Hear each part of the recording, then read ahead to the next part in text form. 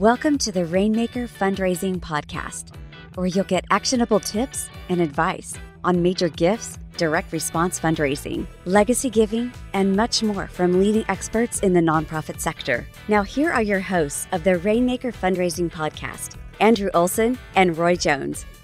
Hey, this is Andrew Olson with Rainmaker Fundraising Podcast. I am thrilled to be welcoming back Ben Stroup. Ben is the Chief Growth Architect and founder at Velocity Strategy Solutions. Ben, welcome back to the show, my friend. So great to be here. Always good to spend time with you, Andrew. Amen, brother. Always a great conversation when you're here on the show.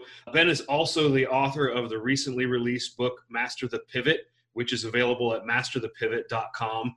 Ben, I've got a ton of questions here for you today. Before we get into much, let's frame it up with this question. A lot has changed in the world since the last time you and I got a chance to sit down and have a conversation. What are you seeing and what are you learning right now? So I want to answer that question on two levels. One on kind of a human level, and then one from my perspective at Velocity. And from a human level, I think we can all agree that just the intensity of the season of work is really beyond anyone's imagination. The speed of change. Try to take a decade's worth of disruption and change and cram it into 4 months. That's what we've been through. And I think just, we're all a little exhausted. We're all a little anxious. We're all very hopeful that not only is we're hopeful that this is a transition to a new and different normal and not the new normal itself. But I think everyone would do a good job to do two things. One, remember to be grateful. We're alive. We're healthy. Many of us are. Some of us aren't. And I think that's a key thing. And I think the other thing is to, show compassion where you can. Those of us who lead teams and organizations, who lead clients, take the calls, take a little extra time, create a little extra cushion on the calendar. I'm finding that those in the corner pockets of the days and of client meeting conversations are really important, particularly at the leadership level.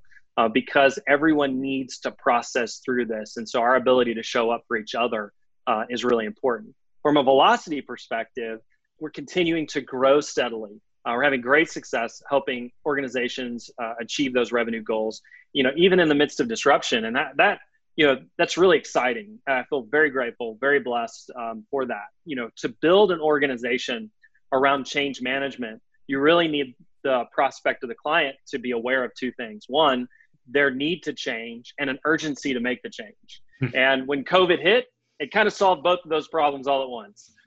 There isn't anyone, maybe there's a few out there that are still holdouts, but everyone I'm talking to recognizes that change is upon us. There's an awareness of it. They may not have taken action just yet, or they may not be confident in the action they've taken, but they definitely feel an urgency to adapt.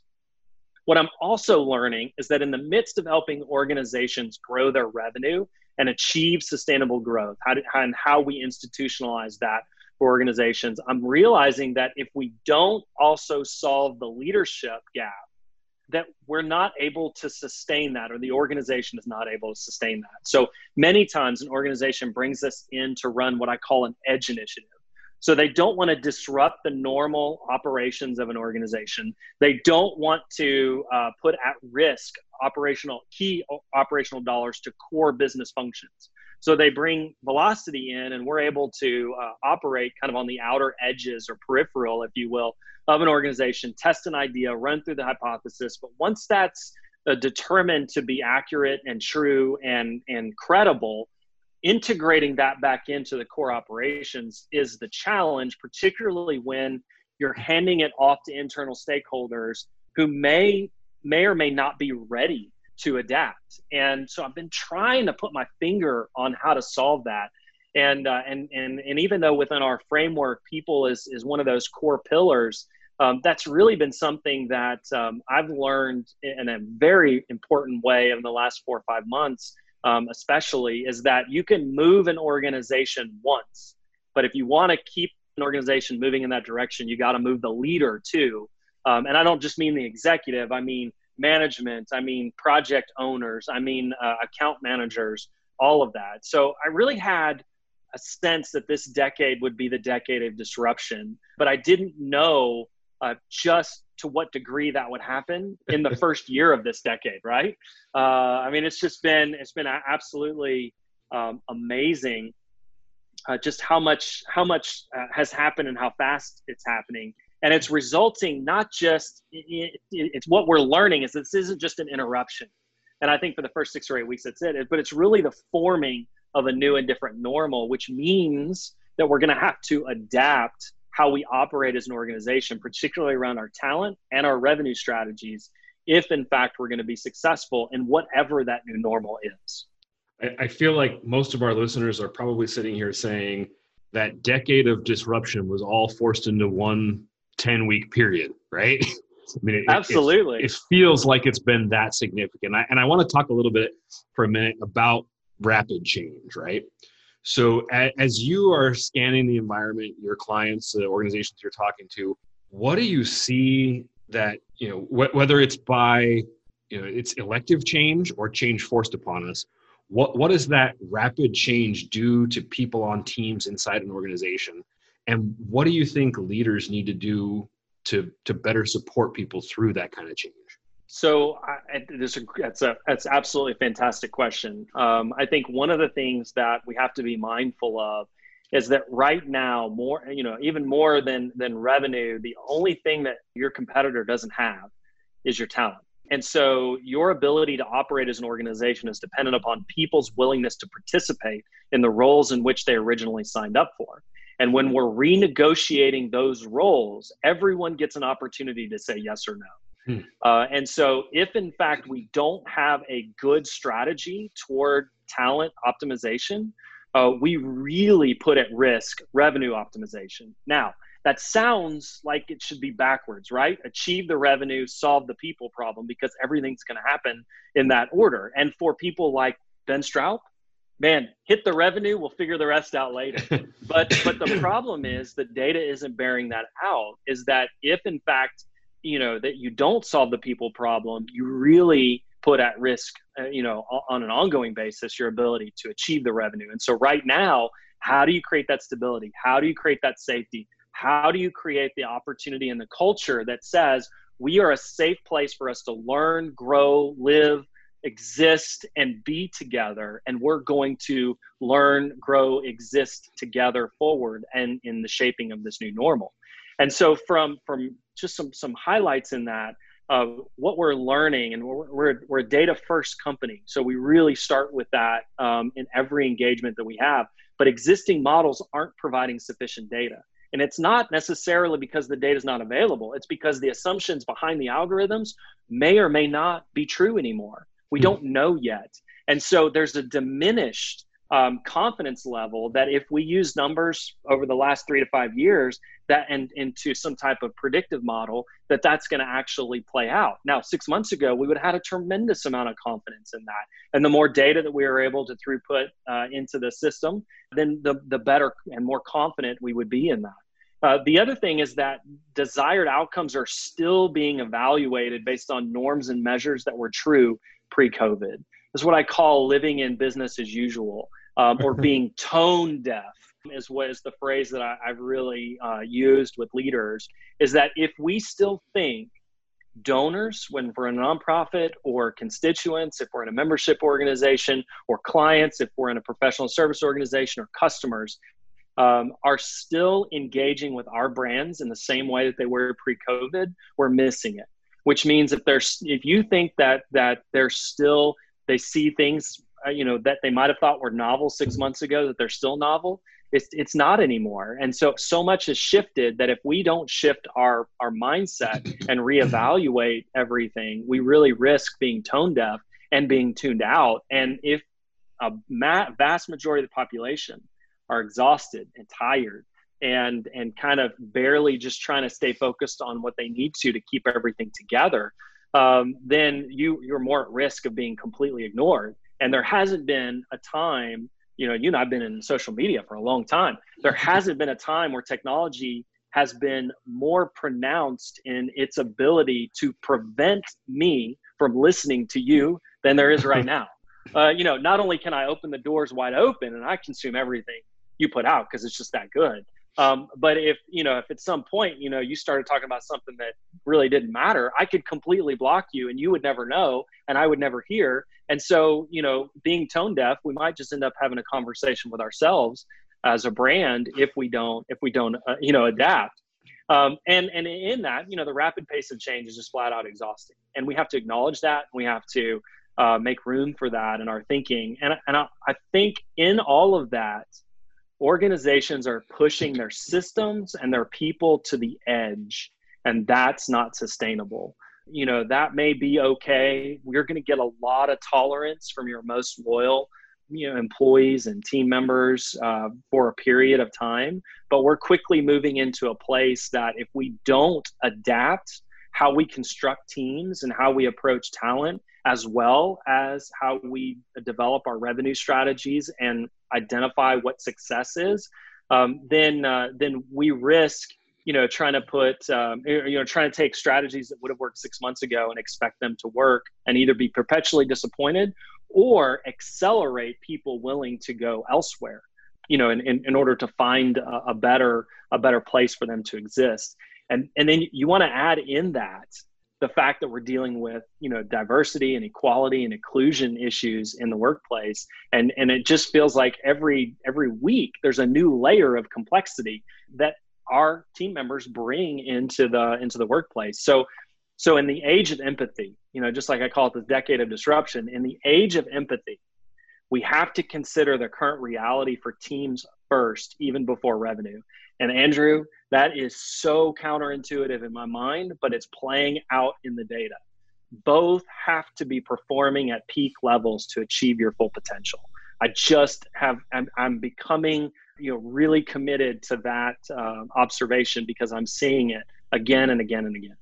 So this is slight tangent, but I think it's valid. Are you familiar with the Harvard Business School service profit chain model? Yes. Okay. That sounds to me exactly like what we're talking about, right? Which says if you want to maximize revenue and profit, which for nonprofit organizations, that might not be exactly how they think about it, but let's say you want to maximize donation revenue, then you have to get your staff to care deeply for your clients or your donors.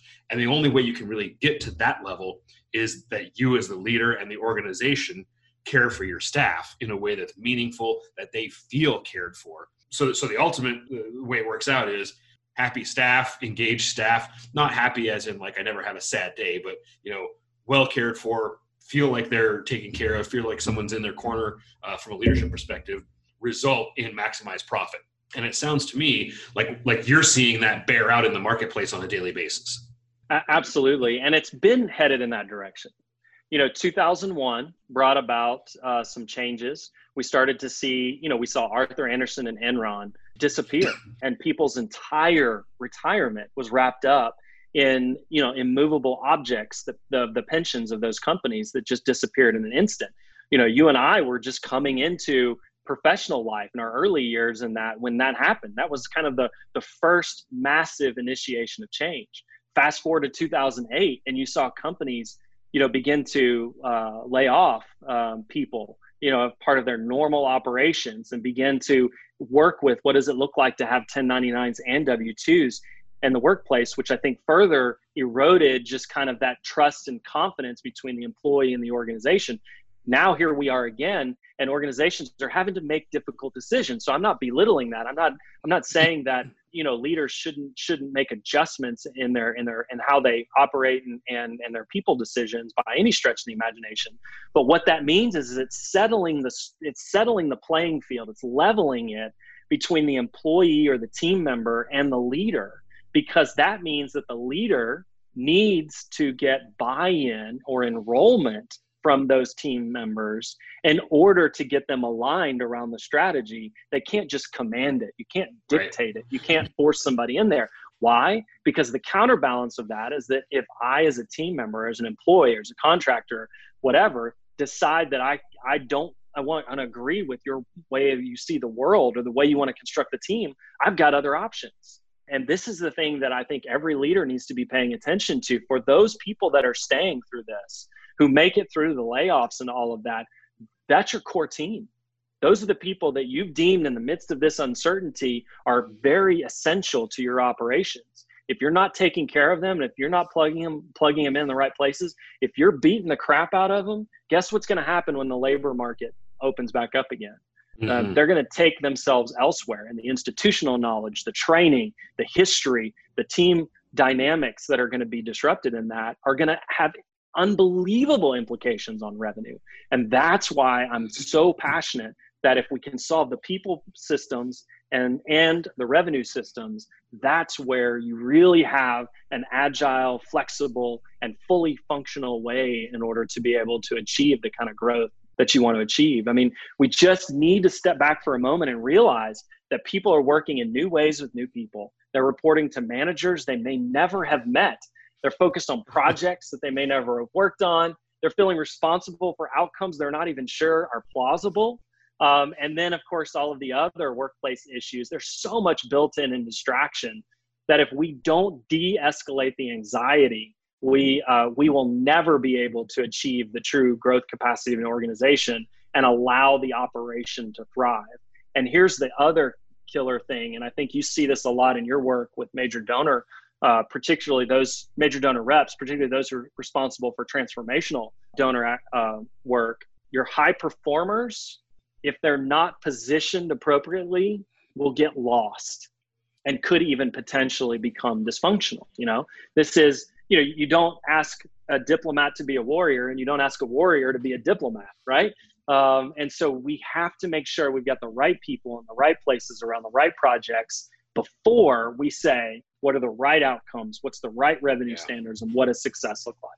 So I think you're so right. I want to key in on that. One of the last things you said there, you talked about people feeling lost and slipping into dysfunction.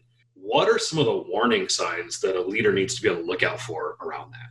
So what I would say is that if you as a leader are talking to your team and you don't have their buy-in and alignment, in other words, they're either doing it because you told them to do it, they're not participating and collaborating. Like, that's the first thing. That's ownership, right? If you're not transferring ownership that's there, and what happens, what does that not look like? If I don't own it, then I don't care. Just tell me what to do, right? If you start getting that from your team, you're in trouble. If you start having what I call drift, your high performers are now talking about what used to previously be called water cooler. We'll call them virtual water cooler conversations. If they're only talking to you about that in your one-on-ones, that's massive drift. And that means that you're really slipping into dysfunction. If you've lost the discretionary effort, right? Like, we as managers, especially when we see people grow into their role and they gain that confidence, and they come up to us the next day and they say, I had this idea while I was running last night and I want to show it to you. What do you think about it? And we sit back and we go, that's freaking brilliant. That kind of discretionary effort, when that goes, that's a sign that dysfunction. Mm-hmm. And I think the last kind of straw is that if in fact, people who have been solid performers or high performers for you, all of a sudden start to pull away. Not only they're not participating, not only they're not owning, not only they're not bringing you new ideas, but they're really starting to go dark. And in a remote environment, if you don't know how to manage people well, you can go dark pretty quickly and for a long period of time before you actually recognize that, because you're not coming to the office, you're not seeing their body posture, you're not looking at their face, on every call, but or every day. And so in that environment, you could see people really go to the edge, and then all of a sudden, you get a notice they've left, or you have to let somebody go, or they've been in a meeting that they would have previously been an active contributor, and now they're a detractor, and they've, flat out, no better way to say it, they pissed off the wrong person, and now you got to deal with it, right? And if they're just in a bad state, then it's like, what, I gotta, we're gonna have to find another option here. This isn't working out, and that's a really unfortunate, reality. So each of the people on our team is a person, and they need to be cared for and treated, need to be set up for success. So no one person is the definition of success for an organization, but the teams that we build and how we construct those teams and how the outcomes that we hold those teams accountable for have to be aligned with strategy, Otherwise, you create a lot of energy and activity and not a lot of progress. And what happens over time? If you have a lot of energy and a lot of activity and not a lot of progress, not a lot of affirmation, all of the other things start to set in. Yeah, for sure. Talk to us a little bit about, as leaders, how do we reconcile everything that you've said so far and start to create solutions that deliver on, both what people need right now to feel like they're in a healthy environment and to feel like they can thrive, but also, and which might be in conflict sometimes, also delivers on organizational objectives and ideally revenue. Like, how do we get all of that in alignment?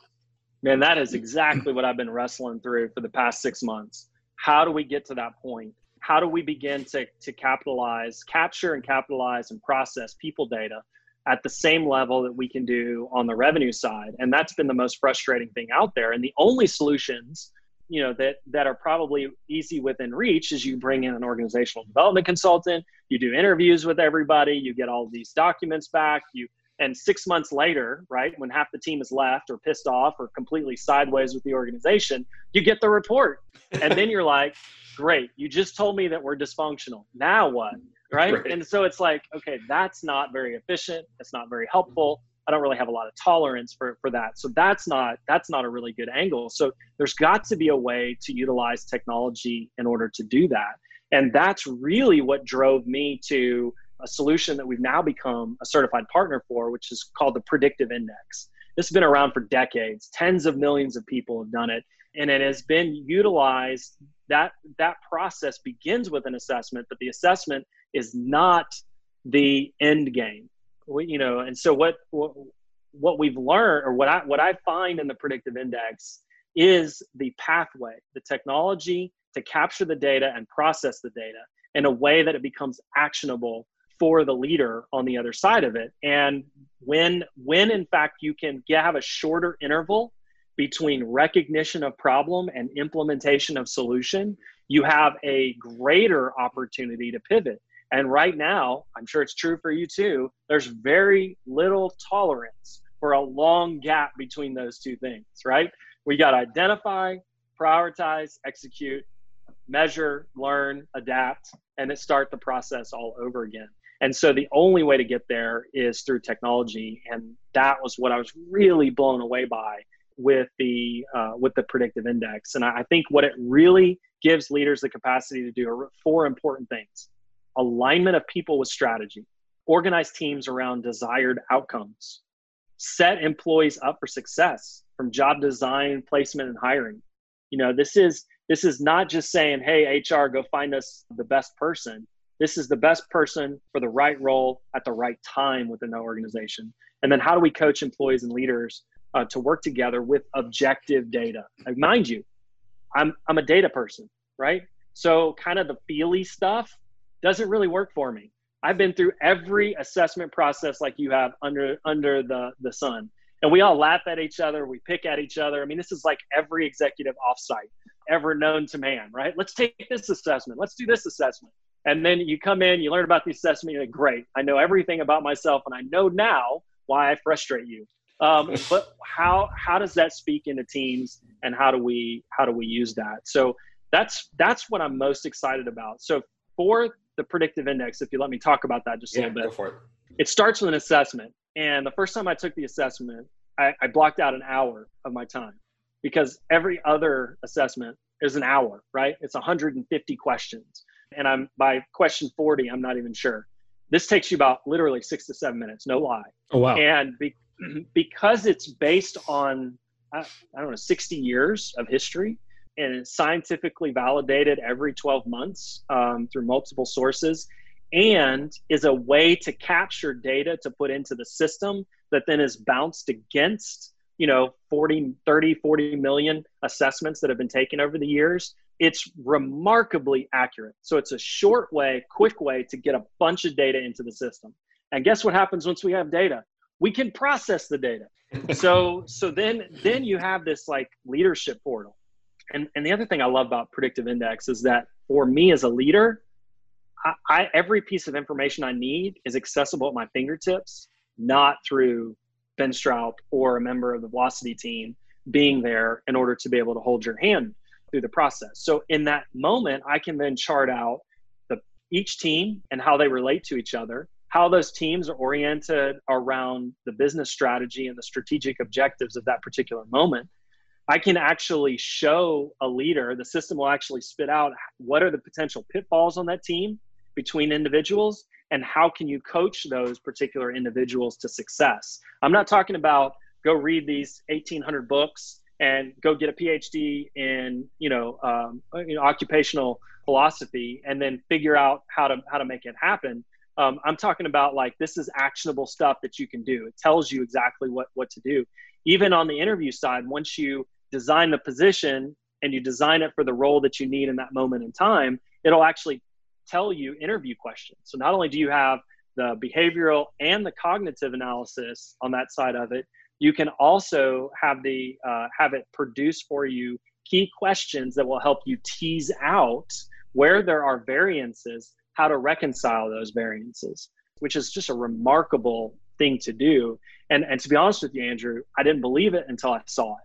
And when I saw it, I went, honestly, I had a moment where I had to forgive myself for all of the leadership mishaps that I've made with people.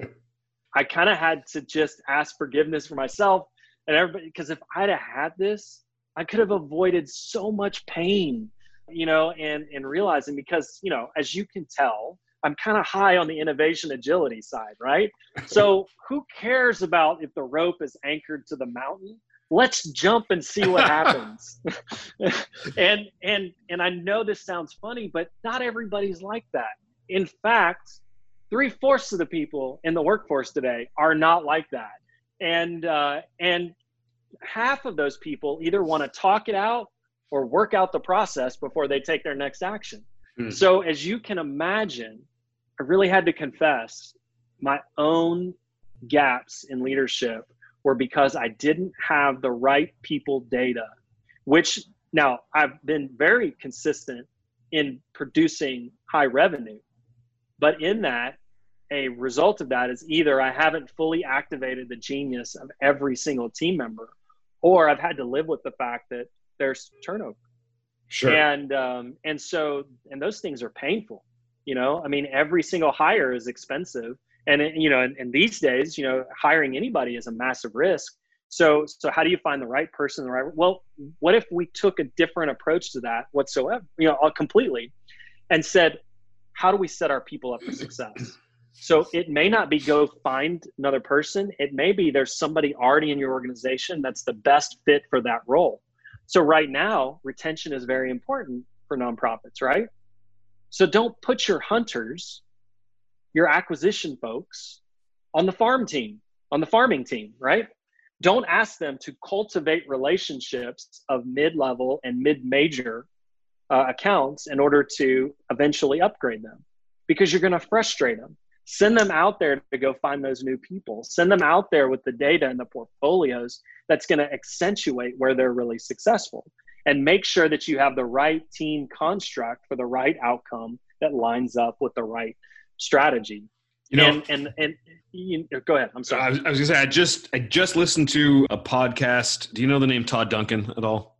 No, I don't. Okay. So Todd is, I do now, probably one of the world's most successful mortgage bankers, right?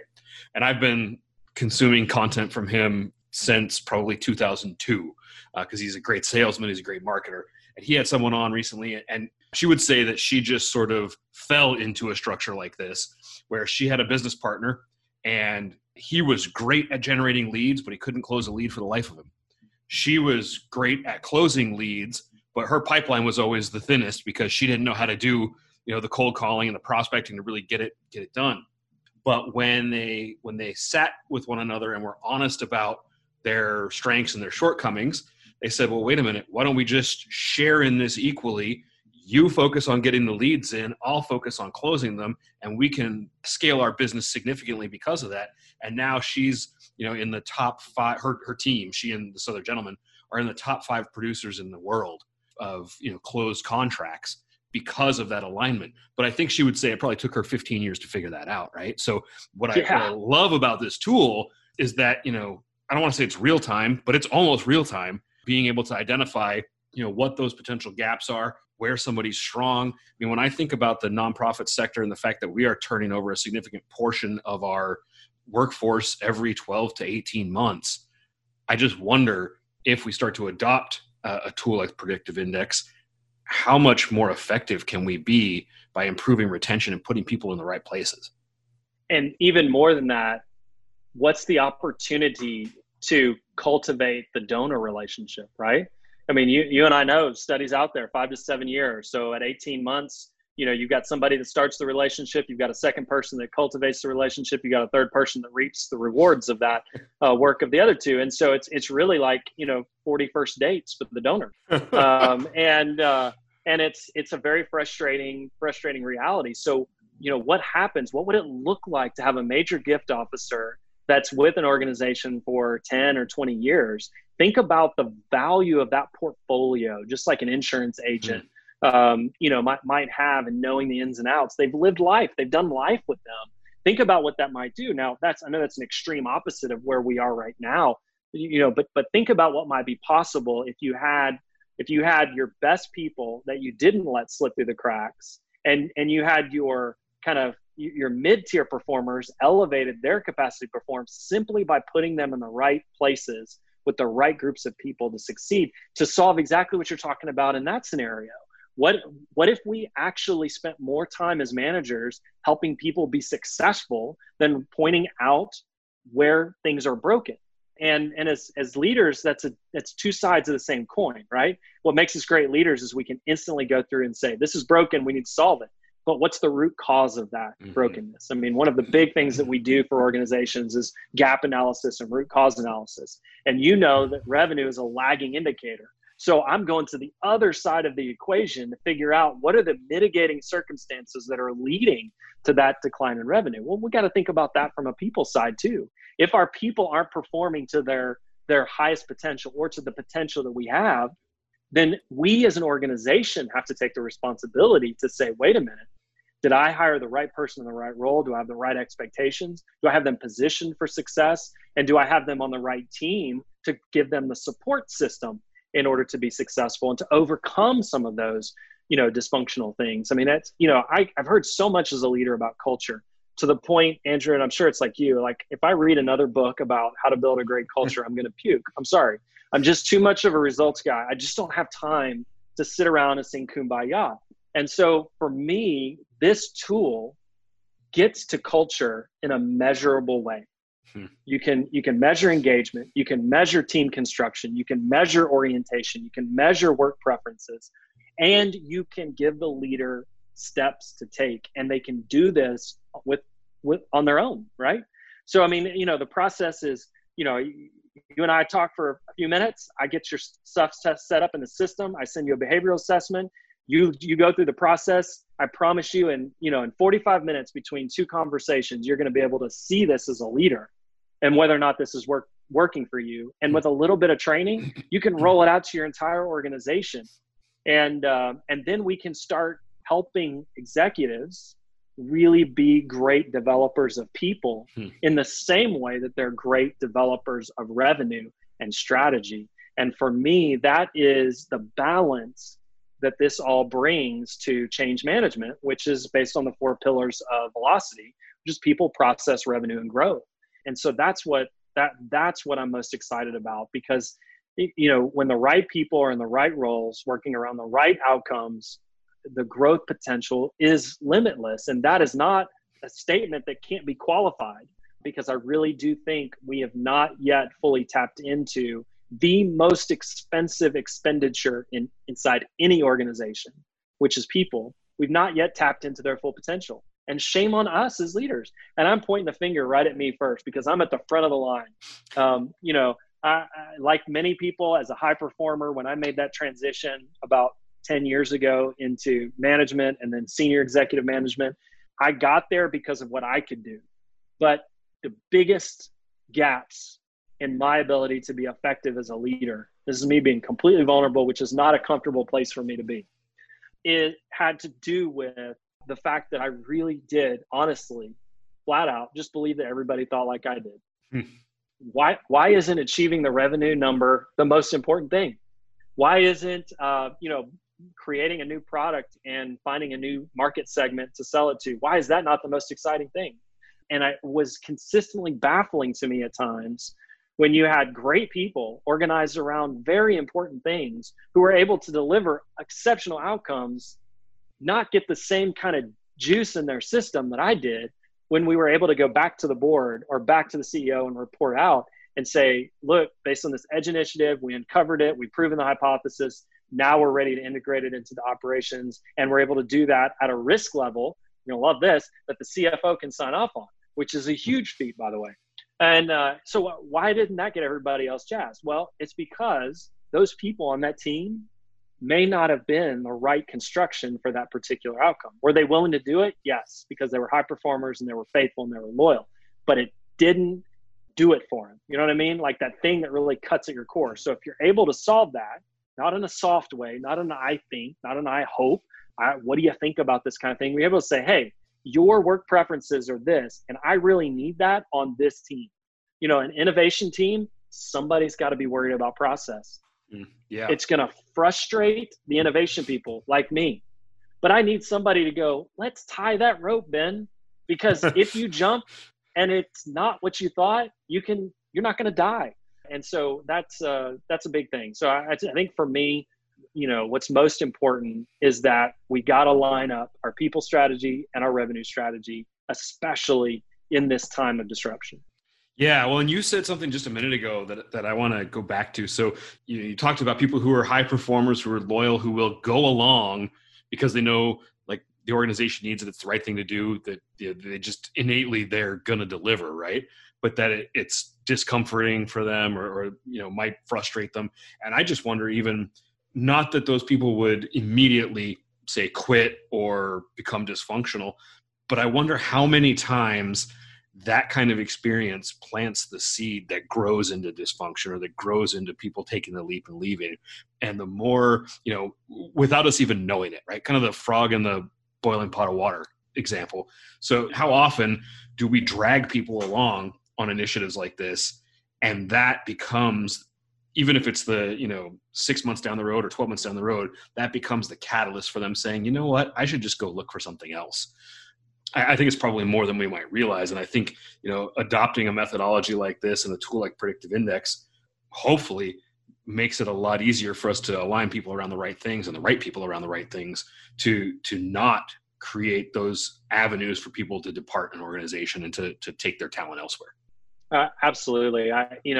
We've all been there, right? We've been inside organizations and we're high performers, and we've existed in those organizations. And there's been that moment when we realize, wait a minute, I'm expendable, I'm a cog in the wheel, and I'm at the mercy without any contribution of whatever the whim is of the leader that I'm responsible for, which, for high performers, without contribution and ownership and those kinds of things, and I don't mean like actual financial ownership, I mean just ownership of the initiative. If that's not transferred, it's really hard to really live into your full potential. And that's when that drift sets in. And drift over time will lead you to look elsewhere. And particularly right now, people might not be as willing to make a leap, but there's still strategic hires being made today. Mm-hmm. And organizations are being more focused and they're betting their dollars on the right people. And so if they can care for your high performers better than you can care for your high performers, you are at risk. Mm-hmm. And that's going to be an early indicator of your revenue potential. And that's what I really do think over the next 5 or 10 years, we're going to be able to prove at Velocity, is that the biggest leading indicator isn't just pipeline development and lead generation and engagement and email assets and direct mail files and all those kinds of things. It's really going to be in your ability to find, attract, and place, position, and accelerate the growth and potential of the people that are on your team.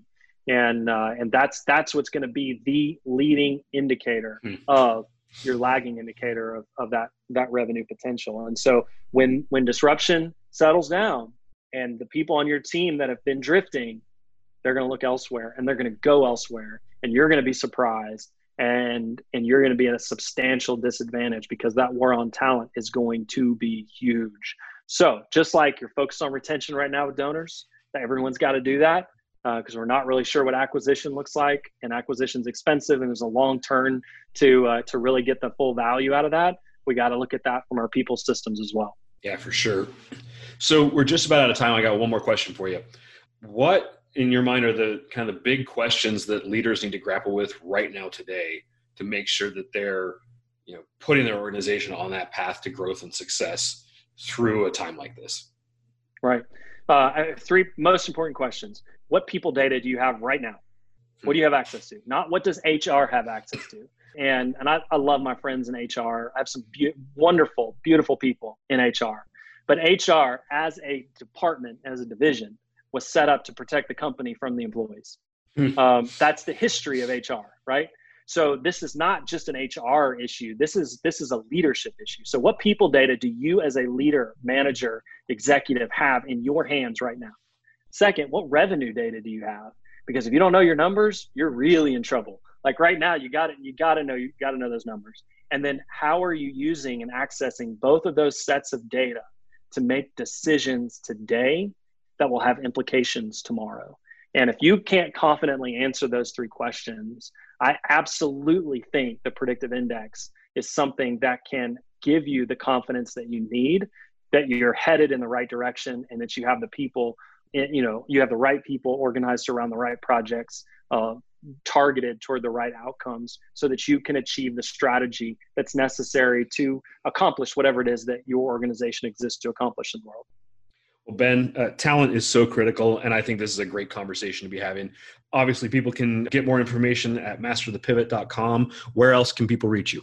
You can also go to benstroup.com. That'll lead you to a page where you have for teams and for leaders. You'll be able to get some additional information about predictive index. And then most important, if you want to reach out to me, it's ben@benstroup.com, BENSTROUP.com is my email, or you can call or text me. 615-829-6420, 615-829-6420.